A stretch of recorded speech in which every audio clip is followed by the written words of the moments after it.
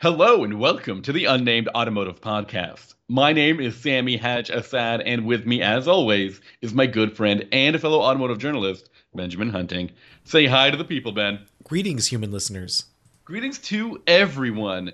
If this is the first time you're listening to our podcast, thank you for trying something new. I really appreciate it, and so does Ben. And I will reiterate, Ben and I are both automotive journalists, and we're also very good friends. Isn't that right, Ben? That is currently correct. Currently, is there something at jeopardy that will impact your relationship with me? That is up-to-date information, Sammy. Okay. Speaking of up-to-date information, Ben, why don't you tell the people where they can find your latest work? Sure. You can find my work at Road and Track at... Sorry, that's not true at all. You can find my work at Car and Driver, at Motor Trend, at Driving Line, and at Inside Hook. And I also want to say thank you to everyone out there who supported my most recent Kickstarter for Dead Air issue number 1. We fully funded last week, which we went over funding, which means the issue is going to be in everyone's hands in the next couple of months. And I know that a lot of listeners got on board with that. So thank you very much for doing that.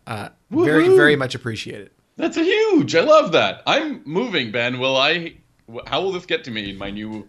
So when do I give you my address? I will be sending out an elaborate questionnaire specifically to you, Sammy, to make sure that you get the package no matter where you happen to be. Excellent. There might be something called a bio tracker that you have to swallow that the courier company uses to locate you. I need that. I need that because I'm always on the go, really. And you are. And honestly, don't worry. That's all they're going to use it for. Just this one package. We invested a significant sum, but we're not going to spread that out across multiple missions. That's why we needed the Kickstarter, essentially. Exactly. It's all up front. Yes.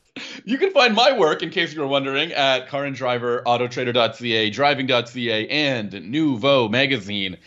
Ben, we've got some cars to talk about, not just trackers and technology and stuff like that. I was thinking, you just told us where to find your work, but if anyone out there wants to know where they can find Sammy at all times, hit me up and I will send you the URL for the gated website. I appreciate that the people will know this because people are always wondering. I think I've stopped posting on Instagram because people keep asking me and playing like, "Where's people Sammy? keep showing up where you are." I mean, it's fun in the sense that you no longer have to fill out the emergency contact on any form you're currently going through. Everyone knows. Really. Yeah, everyone knows. But you know what? When you fill it out on the airlines, they don't take URLs to the tracker, which is unfair. I don't like that. Why are they filling it out on the airline? I mean, anyone you care about is going to see that news report. You think so? I think it'll be buried like 30th page, assuming a newspaper has 30 pages of content. But mine will be in that 30th page. I don't know if it bleeds, it leads, Sammy. Oh no! Well, you don't know that. We don't know if I have regular human blood in me. That's also true, and we also don't know if that plane disappeared into an interdimensional rift. In which case it was probably bloodless. That's true. Ben, what are we talking about this week? I've got some high performance. I think they're luxury cars. Wait, as in more than one? Yeah. So I went over to San Francisco to drive the 2024 Audi RS6 Avant Performance, as well as the Audi RS7 Sportback Performance. Okay. So I know that RS means high performance in Audi speak, right? Usually, yes. So now we have the RS number and performance. Like performance, RS wasn't enough performance, and now there's more performance, and they're advertising that performance. Yeah, I think the original strategy was to call it the RS6 RS and the RS7 RS, but I don't think that went down well in the marketing department. They were like, too many badges. We can't have double RS badging on the vehicle. They're like, we'll put one on the fender. Remember when they called the TT RS? Wasn't it called the TTR? It was called the TTRS. That's too many consonants. It was originally called the TT, then the TTS, then the TTRS. And they sold all three of those at the same time. Yeah, real standard performance from Audi there. But there was no TTRS performance, the 100 years edition. No, there was no TTRS. The first 100 years, that's what it was. But it is apparently like they're commemorating the TT this year. I don't know what they're doing with it. Well, it was 25 years ago? I think it might be older than 25. So what's 25 years from now if we go back? Is it 1998? Hold on, let me take a look. Right. 1998, it is 25 years. Yeah. But they're only making 100 of them. That doesn't track. Well, it's more than 25. I guess. 4 times the celebration, Sammy. And the concept came back in 1995. Don't you love Yeah, that? it was I can't remember what it was called. Was it called the TT at that time? Because I know that right around that period is when Volkswagen was going all out on their concepts, and they had the New Beetle concept, but I think the New Beetle concept was called Concept 1 when they brought it Concept out. one, Yeah. very. I mean, they're full of creativity over there at Audi and And Volkswagen. I know the platforms were semi-similar, and I don't remember if they actually called the TT at the time. It's not important. You know what's funny, though, is I actually wrote an article about this like Yeah. 6 months ago, and I should probably remember what that concept was called. I think you're a lot like me. Whenever I'm on the podcast or I finish writing something, just whatever I have put on the paper escapes my mind forever. Really. That's why you signed so many bad contracts. Yes, I know. I know. It's not fair. But what were we talking about? We're talking about the RS6 RS7. RS. Okay, so let's talk about these. First of all, in case it's not clear, the RS6, it's known as the RS6 Avant Performance, is a wagon, and the RS7 Sportback Performance is a Sportback. So Now, I don't know. We don't use the term Avant to describe our wagons. We I think used to. I I mean, think the RS6 is the only one. Audi used In to North call them- America. yeah, they used to call them Avants. There was an A4 and there was an A6, but those vehicles no longer exist. It's just an all-road now if you want a wagon like Audi that's not an RS model. But I also wanted to kind of mention, I think that the RS6 Avant is the only 6 you can get with the RS performance level. Like, you can't Yeah. get an RS6 sedan. No, you can't. Not in North America. I don't know if that's true around the world. And I think the but as far 7 as I kind of understand it. the 7 takes over for that, right? Like that was their Yeah. Okay. And essentially, the two vehicles are essentially the same mechanically. I believe there's a 50-pound weight difference between the two of them, base to base. So I bet you'll be surprised which one weighs more. I think I'm going to go with the 7 because there's more hatch glass. Believe it or not, yes, Okay. you're right. Okay. It does weigh 50 pounds more. But you know what? There are so many little things about these performance branded models that I think you're going to first assume that they're just like a fancy trim package. But I think they all come together and provide the what the RS6 and RS7 were supposed to be in the first place. I think Wait. When you say supposed to be, now it kind of sounds like you're down talking those models. I want to remind you, a base RS6 Avant and RS7 has 591 horsepower and 590 pound-feet of torque and can hit 60 miles an hour in 3.5 seconds. Now you're saying Yes. that that's not what they should have been. I also think it's not that I don't think that's what they should have been. I think Audi was surprised at how popular these products have become. I don't have the total numbers, but they just make it sound like people put their hands out and wanted to get some of these. And I think they were surprised at how many they sold and how much they could sell them for, because these aren't cheap cars. No, they're not. And they bumped up the performance a little bit. So first up, and normally the performance bump is usually like the headline or star of any sort of conversation with a performance vehicle. I think this is actually a little subdued. Both of these cars get a 30 horsepower and 30 pound-feet of torque bump to 621 horsepower and 627 pound-feet of torque. They achieved this by using bigger turbos. It's a V8, twin turbo V8. And they've also tweaked the software a little bit. So that resulted in 30 more ponies, which I think is about 5%. Is that true? Is my math right? It is quite negligible It in the sounds grand scheme negligible. of things. Any other car you add 30 horsepower and it like changes the product considerably, I think. And here, I mean, these are not light vehicles, right? Like, do you happen to have a Right. curb weight handy? Yeah, so curb weight of the RS6 Avant Performance is 4,600, while the other one is, what did I say? What's the curb weight here? You said 46. 4552. Yeah, so we're talking about two cars that weigh about as much as the Dodge Charger Hellcat, getting 5% more horsepower. Yeah. Tell me that there's more to this performance package than just a number on a spreadsheet.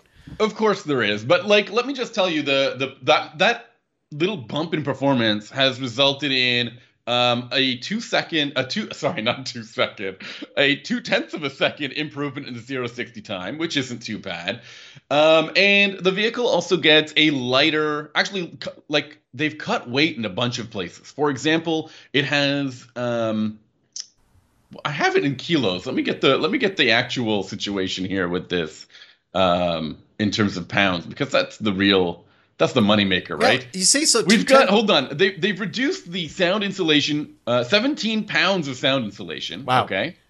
And then they've reduced, as far as I understand, the wheels are significantly lighter as well. that's always a good thing. Um, yeah, heavy wheels are awful. That Each wheel is 11 pounds lighter than before. That's quite a bit. I mean, Yeah. that's almost 50 pounds of unsprung weight that's removed. Yeah. Right? And See, unsprung weight is something that really affects acceleration.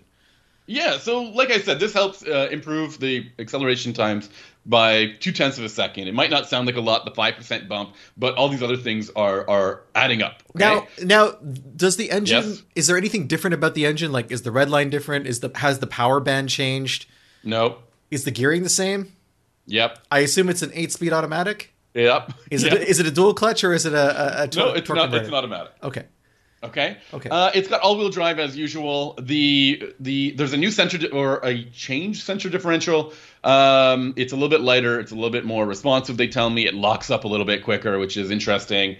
It starts at 40/60 front to rear in terms of the power split. If you really want to, or if the situation calls for it, up to 70% can flow to the front axle, or up to 85 to the rear. So this doesn't ever become a full rear-wheel drive kind of car. Yeah.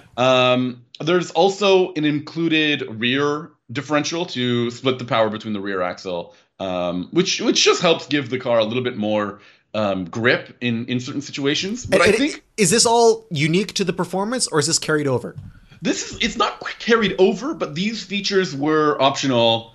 Sorry, that rear differential was optional before and is now included in the performance. Okay. Okay, and then we talked about the lighter wheels. You also get new Continental Sport Contact 7 tires, which are, you know what, we've been talking a lot about how much cars have improved in terms of performance, and I don't think we've ever talked about how much tires have improved. Tire technology has improved across the board, and I think we've talked about it in the context of, when you look at lap times, like especially something that's unofficial like Nürburgring, times from 10 years ago, you can't really do anything with them now because of how much better tires have gotten. And I think every time a tier 1 tire maker like Continental or Michelin comes out with a new generation of performance tire, that's usually a significant bump up in terms of performance. The Sport Contact 7s they seem to be very good in terms of grip, and they're especially improved in wet performance, especially braking, so Audi has said. I didn't drive the non-Sport Contact 7 equipped tires vehicles, so I just have to go by their own metrics. Okay, so we've got these little bumps here and there. There is also a dynamic ride control suspension system that's available. Otherwise, models get an air suspension setup. It's important to talk about these differences, because I think depending on the buyer, you're going to want the dynamic ride control and or over the air suspension. But in many cases, the air suspension is really comfortable and responsive, and I think to me has a wider spread between the comfort settings and the sporty settings. While even in the comfort settings, the dynamic ride control feels very firm. And, the other thing, too, to consider with both of these cars is they are not sports cars, right? These are Grand Touring cars. So when you're talking about suspension choice, I think that's something you want to keep in mind, because you're spending a lot of money on these cars. We don't have an exact price for the performance, but the base RS6 Avant is 120 grand. And this has got to be another maybe 15,000 more, I would say. Yeah, I don't have the official numbers. I'm sure they're going to be published by the time this podcast goes out. But. So if you're looking at, I'm going to stick with the Avant because that's the most interesting one to me, but I guess it applies to both of them. If you're looking at spending $140,000 or $135,000 on a car you're probably going to be driving every day, and since you're choosing a wagon, you're probably someone who doesn't want an SUV but wants something to be somewhat practical as a daily driver, you're going to want it to be comfortable. Right? Like, you're not going to want to sacrifice comfort for a few tenths of a second on a racetrack you'll almost never visit. I spoke to Audi about this because they do have some pretty tight competition in this segment. If you wanted another high performance sedan or wagon, you'd go to BMW, Mercedes.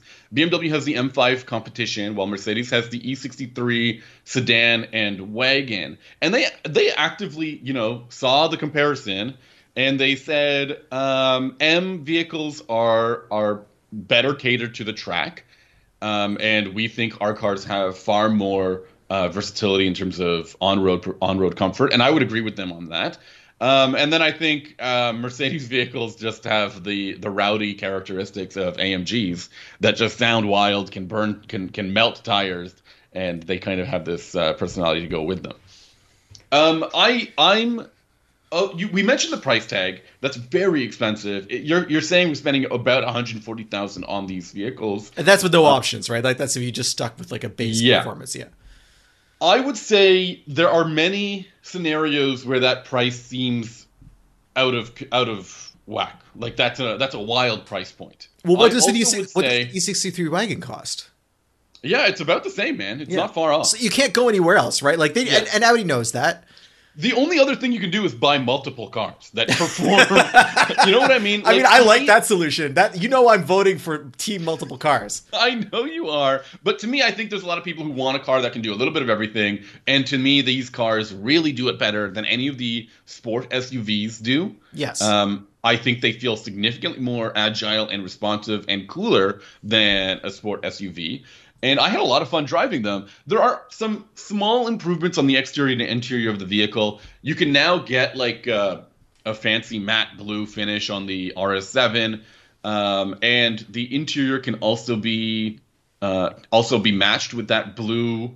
So there's like blue twinkles in the carbon fiber, or you can get blue stitching or blue sort of inlays in the headrests. There are two RS modes. You know how BMW M has these two M buttons on the steering wheel? Yes. You have two RS modes that are triggered by a single button on the steering wheel. There's also a feature. They've updated the software so that when you change the drive mode, when you turn on the car again, it like acts depending on the last drive mode you were in. Oh, that's nice. So it will like blip the throttle really nice and sporty like when you're in the RS modes, or it'll be quiet in the efficiency mode. What's the other fun stuff about this car? I think that's about it. That's it. And in your opinion, yeah, versus an E63 wagon, which is really the only thing you can compare this to, unless you start talking about like an X5M or something like that, which would be your pick? E63 wagon. The only thing the AMGs have in favor of is I believe their all-wheel drive system can do 100% to the rear wheels. When are you going to use 100%? I'm just saying, and I think AMG has a better soundtrack, believe it or not.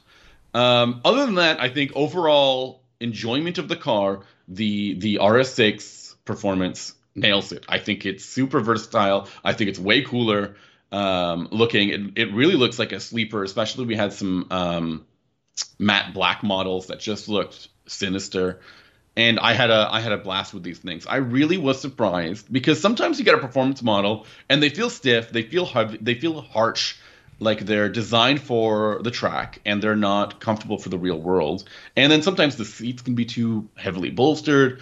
The throttle is a bit too jumpy. Just it doesn't feel like an overall complete product. And I think the RS products manage to toe the line really well. I know that I remember liking the car. I remember one thing about driving the regular Avant, and this was 2 years ago, I guess, or a year and a half ago, the regular Avant, the RS6 Avant, which is still crazy, is how much attention the car gathers. At least here in Montreal, like people going out of their way to give me the thumbs up or talk to me about the car, or especially when I was driving to like pull up beside and let me know that they thought it was cool. So it's fascinating to me. I think it's because we live in a society that is exhausted by crossovers and SUVs. And if you see something different like a wagon now, it really stands out. And I think that's kind of like the X factor for this. I mean, for a long time, the RS7 was also kind of an X factor because there weren't really high performance hatchbacks. But I think that that's more common now, and the wagons are still pretty rare. I agree with you. And yeah, we live in a wagonless world now. And I think these things really, they look great, honestly. And I didn't get much attention out there, but I think it would probably pull some eyeballs when you're driving around town. Well, you know, I camp out in the left lane and I have the stereo blasting and Yes, I do know I that. have my truck nuts. I think that's all I really need to talk about with this vehicle because, as I said, it's an upgrade over the old one. It's not a new generation or anything like that. But I do think, we've been talking about these kind of like final editions in the automotive world as more and more automakers are told to make EVs. I think this is probably the last RS6 and RS7 we're going to be seeing with at least for sure 8 cylinders. Or without some sort of heavy electrification. This has a mild hybrid system. I'm certain the next one will be a full hybrid or a plug-in. So, but it's not truth or anything. Don't share. Don't report that Sammy says he knows everything. I don't. I'm just guessing. So the vehicle I'm driving also does 0 to 60 very quickly, but does it in a very different way. Although I would argue that in terms of styling and curb appeal, it's kind of snagging from the same playbook. And what are you talking about? It's the 2023 Hyundai Ioniq 6, which is the sedan. If you want to simplify things, this is the sedan version of the Ioniq 5 crossover that we got last year, which was like full-on hatchback. But if you want to move beyond simplification, yes, it borrows the same drivetrain, it has the same platform, but in terms of looks, it is completely different. Whereas the Ioniq 5 was kind of like this wedge with a whole bunch of right angles, the Ioniq 6 is a great big arch with a whole bunch of other chunky arches attached to it. Sammy, I think the closest thing to this car would be like a Mercedes CLS, but like somewhat less elongated, more of like a shorter wheelbase CLS, if that makes any sense, with some more CLA? chunk. No, CLS, the original. But, I mean, the CLA is a little bit smaller. It has the similar profile. But the CLA is a lot smaller than the Ioniq. Okay. 6. And something in between them. Yeah, and or even same size. I'm just saying that the Mercedes is a smoother look. This has, not only does the arch feel more pronounced on the roofline, but also has like a big Porsche-like wing on the back. It's hard to say whether it's a wing or not. It looks kind of like, remember when the 911 had those wings that were also incorporated like the cooling system and whatnot for the air-cooled cars? Right. It's kind of like that, except that's not what it is because it's not where the motor is or whatever. Right. And that you don't cool the battery that way. So it's a really interesting amalgamation of styling. And there's a couple things that really stood out to me when you consider what the Ioniq 6 is. And that's, first of all, it's a sedan. It's not a hatchback, even though it looks like a hatchback. And I looked into why that was, and apparently if they tried to put the hinges in for a hatch, it would have killed what little rear seat headroom there actually was in the car. I see. Yeah. So it's not a hatch, it's an actual sedan. Hyundai is, I think, one of the few companies outside of the luxury segment still building cool sedans. I mean, there's the Ioniq 6, which I think is cool, and we'll get into that. There's the Sonata, and then there's the Elantra, and these all look really good. Yeah. I mean, no other mainstream They're car unique. I think that's what's great. But there's 3 of them, Sammy, and I can't think of another car company that's currently building 3 good-looking sedans that's not a luxury brand. Can you? Yeah, I mean, Toyota's trying. They're really trying their best. What 3 do they have? A Corolla is not exactly pretty. But there's only 2. They've got the Camry, and I don't know what the Crown is. It's a crossover hatchback thing. It's a crossover sedan, I think. I don't know what it is. That doesn't mean anything. I mean, that's just words. Yeah, I guess. Words in sequence. I don't know what it is. It's something. It's definitely something, okay? I think you're right. I think that's about it, though. So, the reason I underscore that Hyundai already has a crossover version of this vehicle, right? And there are so many other car companies that we've seen that would have been like, you know what? Let's take that platform and make a slightly different crossover and name it something else and then sell them both. But Hyundai decided to not do that. They went in an entirely different direction. They chose Sorry? I'm confused about the naming, though. Usually the higher the number, the bigger the vehicle or the more space it has, or maybe it's related to the doors. But Ioniq 6 sounds like it would be bigger than Ioniq 5. I think the only logic we're going to find here is it came after the 5. Yeah, okay. And I thought it would be more expensive than the 5, and I don't think that's the case either. I don't think so either. Okay. And there's a 7 coming, which of course comes after the 6. Is it smaller? No, it's bigger. No, it's bigger. I don't know. So the 6 is a sedan which no one is buying right now. They're very unpopular. interesting power move from Hyundai to kind of try to change that single-handedly, not only with the Ioniq, but with the other sedans that I was just mentioning. But I think it's super cool in the sense that what Hyundai has done is illustrated what makes a skateboard EV platform so fascinating from a design standpoint. So when you have these cars that have a battery at the bottom, like built into the bottom of the chassis, you can pretty much put the electric motor wherever it's convenient, or electric motors. But in terms of what it looks like above that, you don't have an engine to accommodate, so the hood can look like whatever, the trunk can look like whatever. You can pretty much have a clean slate when it comes to this styling of the vehicle. And if you compare the Ioniq 5 and the Ioniq 6, you have the perfect example of that being done. This is a company that took a fresh sheet of paper, built a completely different vehicle, but it didn't cost them all that much because they already had the basics down and ready to go. And I think that's something more car companies should look into doing. I think more companies are trying to do this thing, but they just aren't pulling it off. And I also think there's this whole decision about, you mentioned sedans and crossovers and hatchbacks and all this stuff. I think what happened was automakers started investing more into SUVs. There were fewer sedans offered, and people are when given the choice, will probably spend more on a bigger product. I think when we're talking about EVs are so expensive that I think having another option with those powertrains, with those platforms, it's easier for them to fill in some space in the market and get people in a different car. That's definitely it. It is so much cheaper to do that with an EV, and I'm so psyched that Hyundai is doing it. Because if you look at Ford, like, we have the Mach-E, right? And then we have nothing else. We have the F-150, which is a completely different platform, much more expensive, and we're waiting, right? Same thing with the Ultium platform and packaging found in GM's lineup. A ton of very expensive products, the Hummers, the Lyrics, and stuff like that. Silverado EV that's coming, that'll be very expensive. Nothing yet in the Chevrolet line. Yeah, where's the Blazer SS that we've been waiting for so long, right? I agree with you. So those aspects of the car really appeal to me. Now, I understand some people are going to look at this car and be like, that looks whack, I'm not into it. But that's fair. I think that making a styling statement that generates that type of response is important.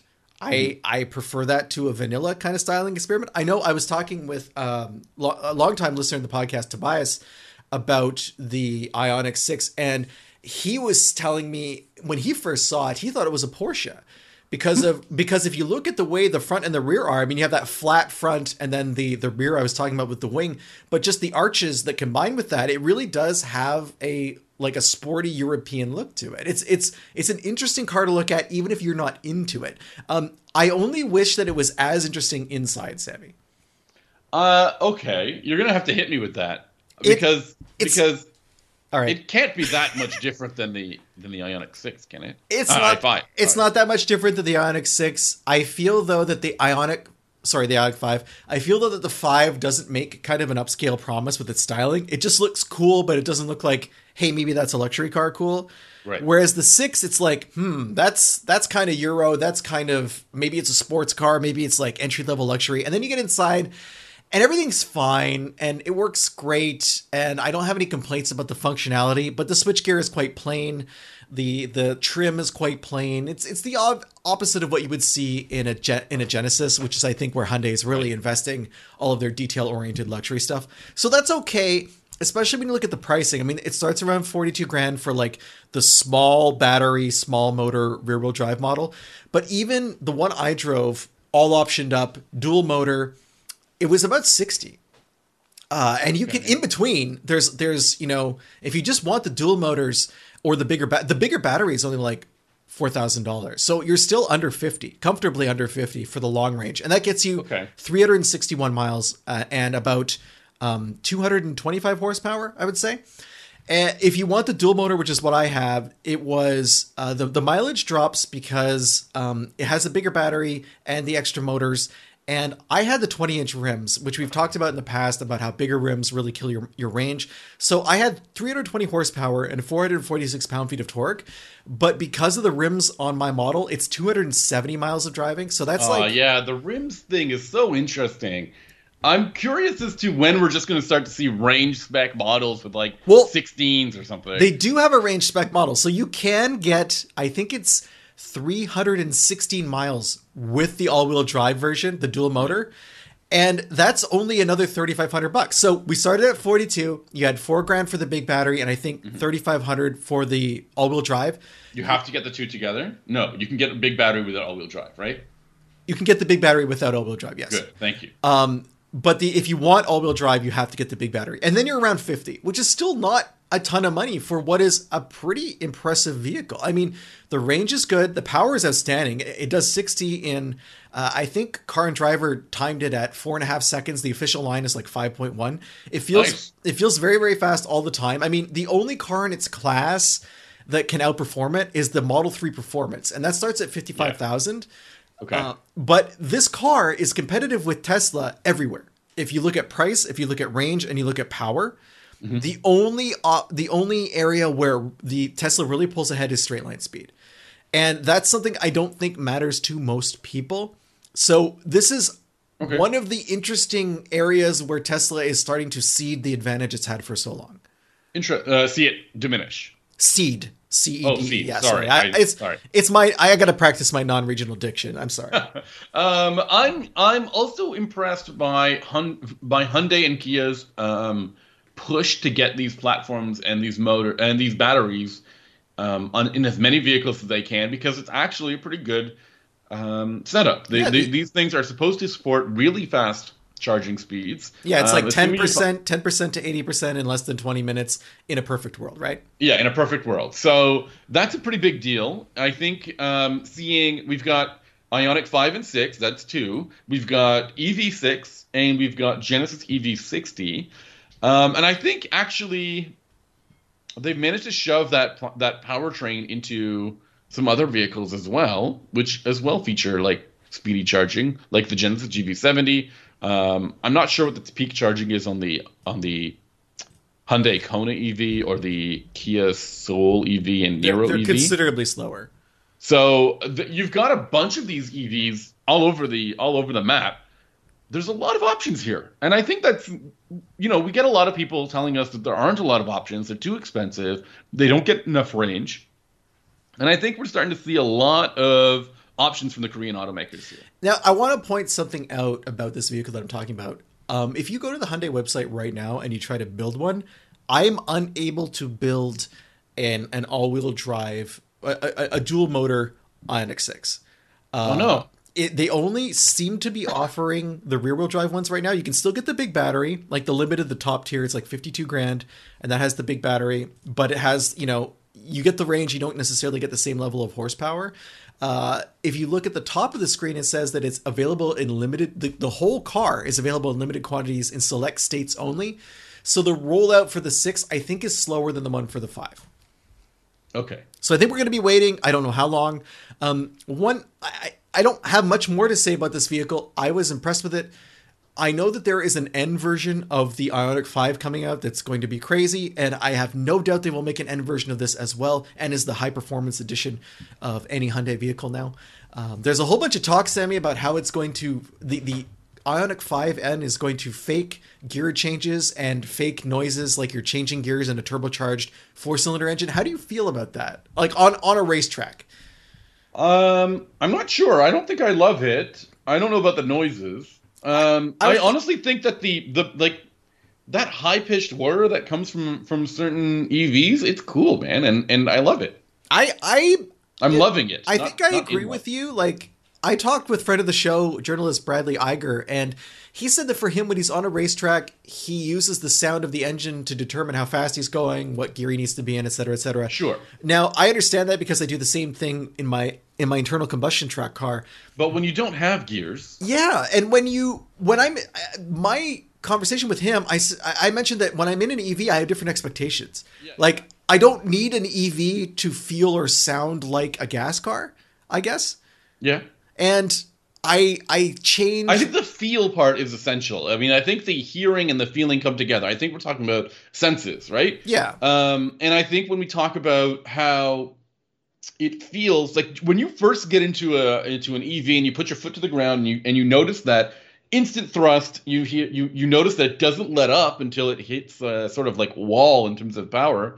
That's a different feel than the the slippage, the gear changes, slamming into gears that you get with a gas powered car. It's a whole different experience, right? And if I'm being perfectly honest, I go to the racetrack in a 45-year-old car. That's the experience that I want to have. Yeah.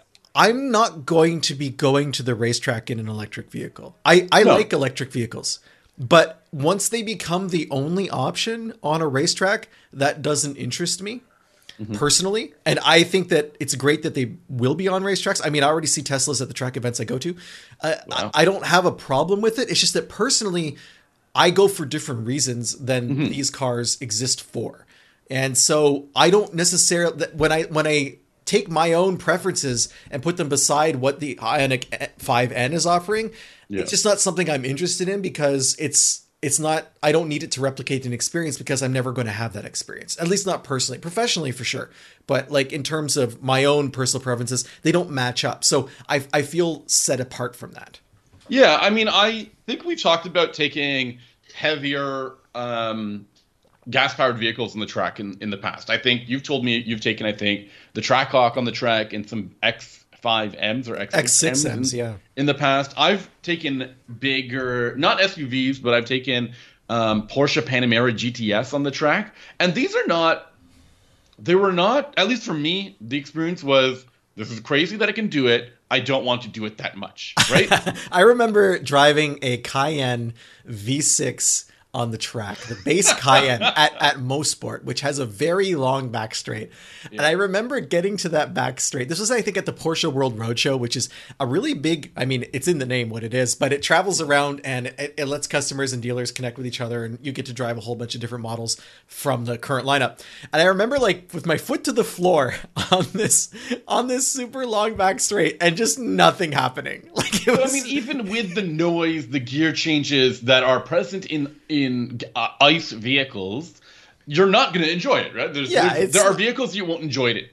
EVs, I'm not sure if it's the noise or if it's the performance or if it's the weight or all of these other things that make it less appealing to you. I understand that you're looking for something specific when you take your car on the track. Yeah. I mean, for me, I like the feeling of grip. I like the feeling of, slinging through a corner or lining up everything nicely and challenging myself. And sometimes when you have a car that does all the hard work for you, it can straighten you out in a very easy way due to fantastic torque vectoring or super grippy tires.